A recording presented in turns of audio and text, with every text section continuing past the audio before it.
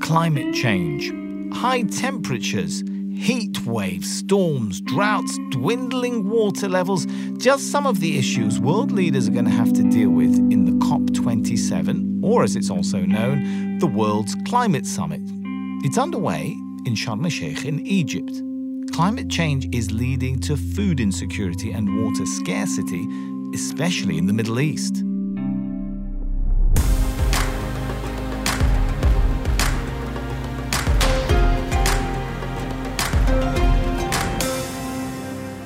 Hello everyone, I'm Sami Zaidan. Welcome to the Essential Middle East podcast. Experts say that half the world's population will be living in places where there isn't enough water. And it's estimated that by 2040, most of the world won't have enough water to keep up with demand all year long. We know water, of course, as a source of life. But with dwindling resources, it could also be the reason for future wars in the Middle East.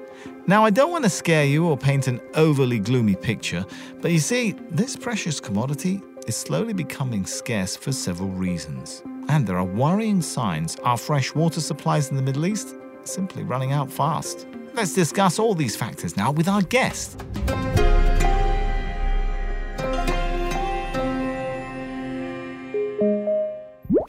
Hello, my name is Duraid Mahasne. I'm a specialist in hydrology and marine sciences. I was the chief negotiator on water issues with Syria while I did the same job with Israel. I'm the chairman of IDAMA organization in Jordan, which means sustainability. I live in Amman and I'm calling from there. Great to have you with us. Thank you. All right, give us the truth, Duraid, as they say. Tell me the truth, Doc. How long have we got? Are we facing a looming water crisis in the MENA region? We are, and unfortunately, it's not just water crisis. We're not realizing that there are new factors in the water crisis increasing. And it was somehow a country like Jordan with severe water conditions, not enough rivers, fresh water, and so on, or enough rainfall that used to have problems. But now we have countries like Iraq. Iraq was blessed with enormous amounts of water, and now with transboundary waters struggle with Iran in particular, Turkey in the past, they don't have enough water. So does Syria. All right, but Duraid, how bad is it? Are we talking about entire populations of cities that are going to have to relocate because there's simply not enough water to drink? Actually, demographic shifting added dilemma to a country like Jordan, which has enough water for 2 million inhabitants. But with refugees from whether Palestine, Syria, later Iraq, or from wherever, now we have 11 million population. So that is part of the issue. The other thing is we don't have, say, agreements among countries that share the same aquifer or rivers. Take the Danube, for example, in Europe. 7 European countries that share that river, and there is no conflict. We have problems now in the Nile between Ethiopia on one side, Sudan and Egypt on the other side. We have problems between Turkey, Syria, and Iraq, Iran and Iraq. So these transboundary waters also need some serious negotiations on levels of equal or rightful share of water. Rightful share of water is still disputed with Israel, whether Lebanon, Syria, the Palestinians, the Israelis too. So those are the major issues. What is making the conditions more severe is actually climate change. Climate change is increasing air temperatures and thus evaporation of fresh water and making it impossible to get enough water for people to settle in. Water scarcity isn't new in the Middle East. Home to only 1% of the world's freshwater resources, the region has been experiencing the most severe dry spell. All right, well, UNICEF certainly seems to be worried. They say the MENA region is amongst the most water-scarce region in the world. And they say out of the 17 most water-stressed, countries in the world, 11 are in the MENA region. So this is a big issue, right? Very true. Very true. What's causing this? You went through some issues, climate change, political disputes. Is there an element of mismanagement, though? Oh, definitely. You did raise it up. And this is the point. And mismanagement, not only in water usage or irrigation, it's also in population growth. It's also in the link, or what we call the food, water, and the energy nexus, the water, energy, and environment nexus. We have mismanagements on all these things. We are not applying new irrigation technologies. Look at the example of the Nile River. Ethiopia is building that huge dam because they want electricity. So they are definitely cutting the water shares of both Sudan and Egypt because they want to raise the level of water enough so that they can produce electricity. Well, for God's sake, you can produce electricity also from the solar, from the sun. You can produce electricity from the water, the hydrogen electricity, and you can produce water energy from the wind. So there is mismanagement in that, definitely. The population growth. Is it possible to sustain the populations of the MENA region if things were just managed differently? Now you're coming to the focal point in my point of view. We like to hit the spot here on this podcast. Yeah, had the Middle East been prevailed with democracy and people's rights explored in a democratic fashion, then people would realize that it's better that they go through technology, determining population growth, linking climate change to water management, and then both as local and as with their neighbor countries, they can reach agreements. And I made example of Europe. This should be applied in the Middle East. But if we still have conflicts, whether military, economic, racial, or religious in this part of the world, we would still continue to be deprived of our rightful share. Iran and Iraq are a set example for that. I mean, they enjoy good relations, but yet they do not meet on water needs. Politically, Iran started a huge investment, both consuming huge water shares on the expense of Iraq without really going into dialogue with the Iraqis. So this is it. People must understand locally that they should reach an agreement and with their neighbors and boundaries. What about other human factors that we haven't really touched upon, like the expansion of agricultural farming? We live in a globe, and the last crisis of Ukraine had showed us how important this globe is, or the global interaction. And I mentioned Ukraine because we use grain from Ukraine. And now countries in the MENA region are running low on grain and having to think about how they can grow whatever they can grow on their own, right? And that's going to put more pressure on the water resources. Bravo. That's what I wanted to reach at, is we would put more pressure on water resources. Then we would have to use proper technology techniques. Proper technology means I use less water and I support those farmers who use less water but produce more of substances. A grain cannot be produced in the Middle East as much as in the Ukraine. It should depend on rainfall. So once I talk about rainfall and continuity of rainfall, I'm talking also about climate change. So I would have to cut on fuel-driven energy producers and use solar or friendly energy producers. Those all are connected, but it's not limited within your boundary or your borders. Our issues with Syria, for example, we share a river with Syria. And though we have an agreement in Jordan with Syria on how much we share, and we take their change of agriculture from rainfall to irrigation, made them take most of the quantity. So those are the things I'm talking about. Better management and more of a dialogue to reach an agreement. 2/3 of the world's population experience severe water scarcity every year, according to the UNICEF. In the Middle East, with areas already suffering from low rainfall and drought, the mismanaging of water resources is adding to the political tensions in the region. Duraid, are we going to see wars caused purely by water issues in the region? Well, we are on the verge. I mean, what's happening between Ethiopia and Egypt is very critical, very sensitive. What's happening between some of the Arab countries with Israel, what's happening between Iran and Iraq is definitely so critical and so dangerous that people should sit down and talk about it. There is something in water principles called the rightful share.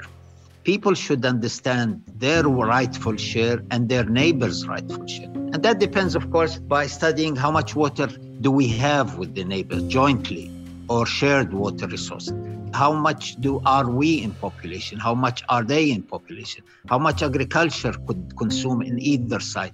That rightful share is very easy to calculate if people have the interest to take their neighbors' interest into consideration. We're not seeing it in the Middle East, unfortunately. But why? Because again, it's political diversity and diversification or conflicts. I don't agree with my neighbor to the north, then we don't sit down to discuss. If you have a democratic system that would be driven by interest and, say, gains for both myself as well as my neighbors. And that definitely determines more interception or more influence by UN organizations, superpowers. Look at the Ethiopian-Egyptian conflict again. There hadn't been a serious attempt to really put down that conflict between the three countries. And we need to calm down all these situations and study it technically and in perspective of whose interest. The Swiss Agency for Development and Cooperation says water was a major factor in open conflicts in 45 countries. Is water being used as a weapon in the Middle East and North Africa? No, I don't think it had been used as a weapon because it's not an excuse. The excuse is, say, to occupy more territory, more land. Each leader, elected or appointed regardless, wants to gain power by gaining more water, the example of Ethiopia. Well, sit down with the countries, the riparian countries of the Nile, and reach an agreement. You don't just decide that you would fill your dam of tens of billions of water quantities on the expense of neighbors. Same applies on all water shares. We have been using race and religion in this area for conflicts. Now we're using water, unfortunately. What are the main flashpoint areas? Take us through maybe the top 3 or 4. I would say River Nile is one. The second is Turkey, Syria, Iraq, Iran, the Euphrates, Tigris aquifer. And thirdly, of course, the River Jordan shared between Syria, Jordan, Lebanon, and Israel and the Palestinians. Those are the 3 major things. We do have some developing issues in North Africa, but not as major as those. Water scarcity isn't new in the Middle East. Home to only 1% of the world's freshwater resources, the region has been experiencing the most severe dry spell in 900 years. And if countries don't have rivers or lakes, do they have an alternative solution to their water challenge? Well, now we're talking about technology. Countries have been dependent on underground aquifers. The other one is now desalination. And with the reduction on renewable energy prices, desalination is made very easy and not very expensive. So that's another glimpse of hope for all countries that do not have rivers. You know, the general line put out for a long time was desalination has its limits, especially for those countries facing rapid population growth. Has technology now overcome this kind of challenge? Yes, technology has developed a lot. It's now sometimes cheaper to desalinate than comparatively dig for a well underground in thousands of meters to get water. Take a country like Jordan. So this sounds like it could be a solution. It is a solution. For some countries, and in particular to my own country, Jordan, it's the only solution now. And particularly Gulf countries, which, you know, they do have more money than others in the Middle East and North Africa, right? Well, they went ahead with their plans on desalination some years ahead, and they are well developed, and they are using now, though they have the oil, they are increasingly using renewable energy for that purpose. And, you know, the first war that started in 1967, between Israel and the neighbors, at the beginning started with Israel changing the route of the Jordan River and taking all of the water. And so it was a water conflict at the beginning. Now we're talking about water agreements, even with Israel, if possible to achieve. Right, right. What about recycling water, treatment of sewage and so on? Is that an option? I'm impressed with your question. Yes, recycling for treated water is a necessity, especially in countries like Jordan. Depends a lot on recycling of water. You recycle water for irrigation of trees instead of using fresh water for that purpose. And technology have developed recycling to produce excellent quality of water that could be used for all purposes. Why isn't water recycling as prevalent in the MENA region as it is in some other countries, particularly European countries, right? Well, I can give you an example of Holland that relies a lot on recycling, though Holland is not deprived of fresh water. So it's the belief in the Middle East that recycling water is not of a good quality. And that's something that should be taken away from the minds of people here by proving that it is not. Nowadays, people are getting used to it, for example, in a country like Jordan, even in countries like Egypt. I think gradually more recycled water is being used. And then you touched a little bit before on climate change, but I want to circle back to that. We're seeing entire communities in the MENA region, which we're told are threatened by climate change, taking away their access to water. Communities in Iraq. Well, in the case of Iraq, Iran, for example, did build in the last 10 years more than 100 dams, regardless small, medium size, big size on the Tigris, and depriving Iraq from the flow of more of the Tigris water to it. So it wasn't only climate change. What added the misery is climate change. Dams in Iraq had been, there has a lot of evaporation. I'll give you an example of water in Jordan. We get, say, 5 billion cubic meters a year. 90% of that is being evaporated by climate change, by increasing temperatures. And this is increasing rivers Euphrates and Tigris. Unfortunately, we have dams in Iraq that don't contain any water. Same in Jordan. So gradually increasing water temperatures would increase the evaporation of fresh water. And people do not understand, governments do not understand that they should not increase air temperature and emissions of CO2 and other harmful gases to the air, because that would result in negative impacts on their water shares. All right. Well, if it's a vicious circle, can the vicious circle be undone? Can it be reversed? It can definitely. It's cultural, it's educational, and unfortunately, in the Middle East, the idea of climate change, its impacts or revenue or gains, is not being studied. Well, I cannot blame the Middle East. We had a president in the US 2 years ago who didn't believe in climate change. So this could be anywhere. And it's absurd when you have politicians with such ideas contradicting scientific conclusions. It's more of education, more emphasis that should be put. And countries like poor countries in the Middle East or anywhere in the world should be encouraged to improve their environmental conditions. And that encouragement by putting more aid for environmental projects, by giving more aid or financial support for them to transfer from traditional energy to renewable, friendly, clean energy. But Duraid, you're talking about massive transitions, right? Do countries have the funds to make these kinds of changes in lifestyle for entire populations? Well, let's talk about two types of countries. And I give you an example of UAE. UAE would reach zero emissions in the year 2050, and they have the funds to do it. While a country like Jordan, who just finished plans or vision of 2033, and it's a poor country financially, is putting more emphasis in giving support, and they would get financial support from abroad if they take the environment or the climate change pattern as one of their green economy, I call it, as one of their patterns of growth. And this is a must. So it's not only related to those who have. I think climate change conference in Glasgow, which is called COP26, assigned huge amounts of cash for developing countries who want to take the environmental track. Yes, it's not easy when applied, but it's a start. And education is a must for people. We see people all over the world transforming from regular cars, diesel or benzene-driven, to electric cars. Is it only because it's more environmentally sound? No, it's also because it's more economic. All right, this is where I'm going to ask you to bring out your crystal ball. Are you ready, Duraid? Yes. So give us your outlook for the MENA region. What's the bottom line here?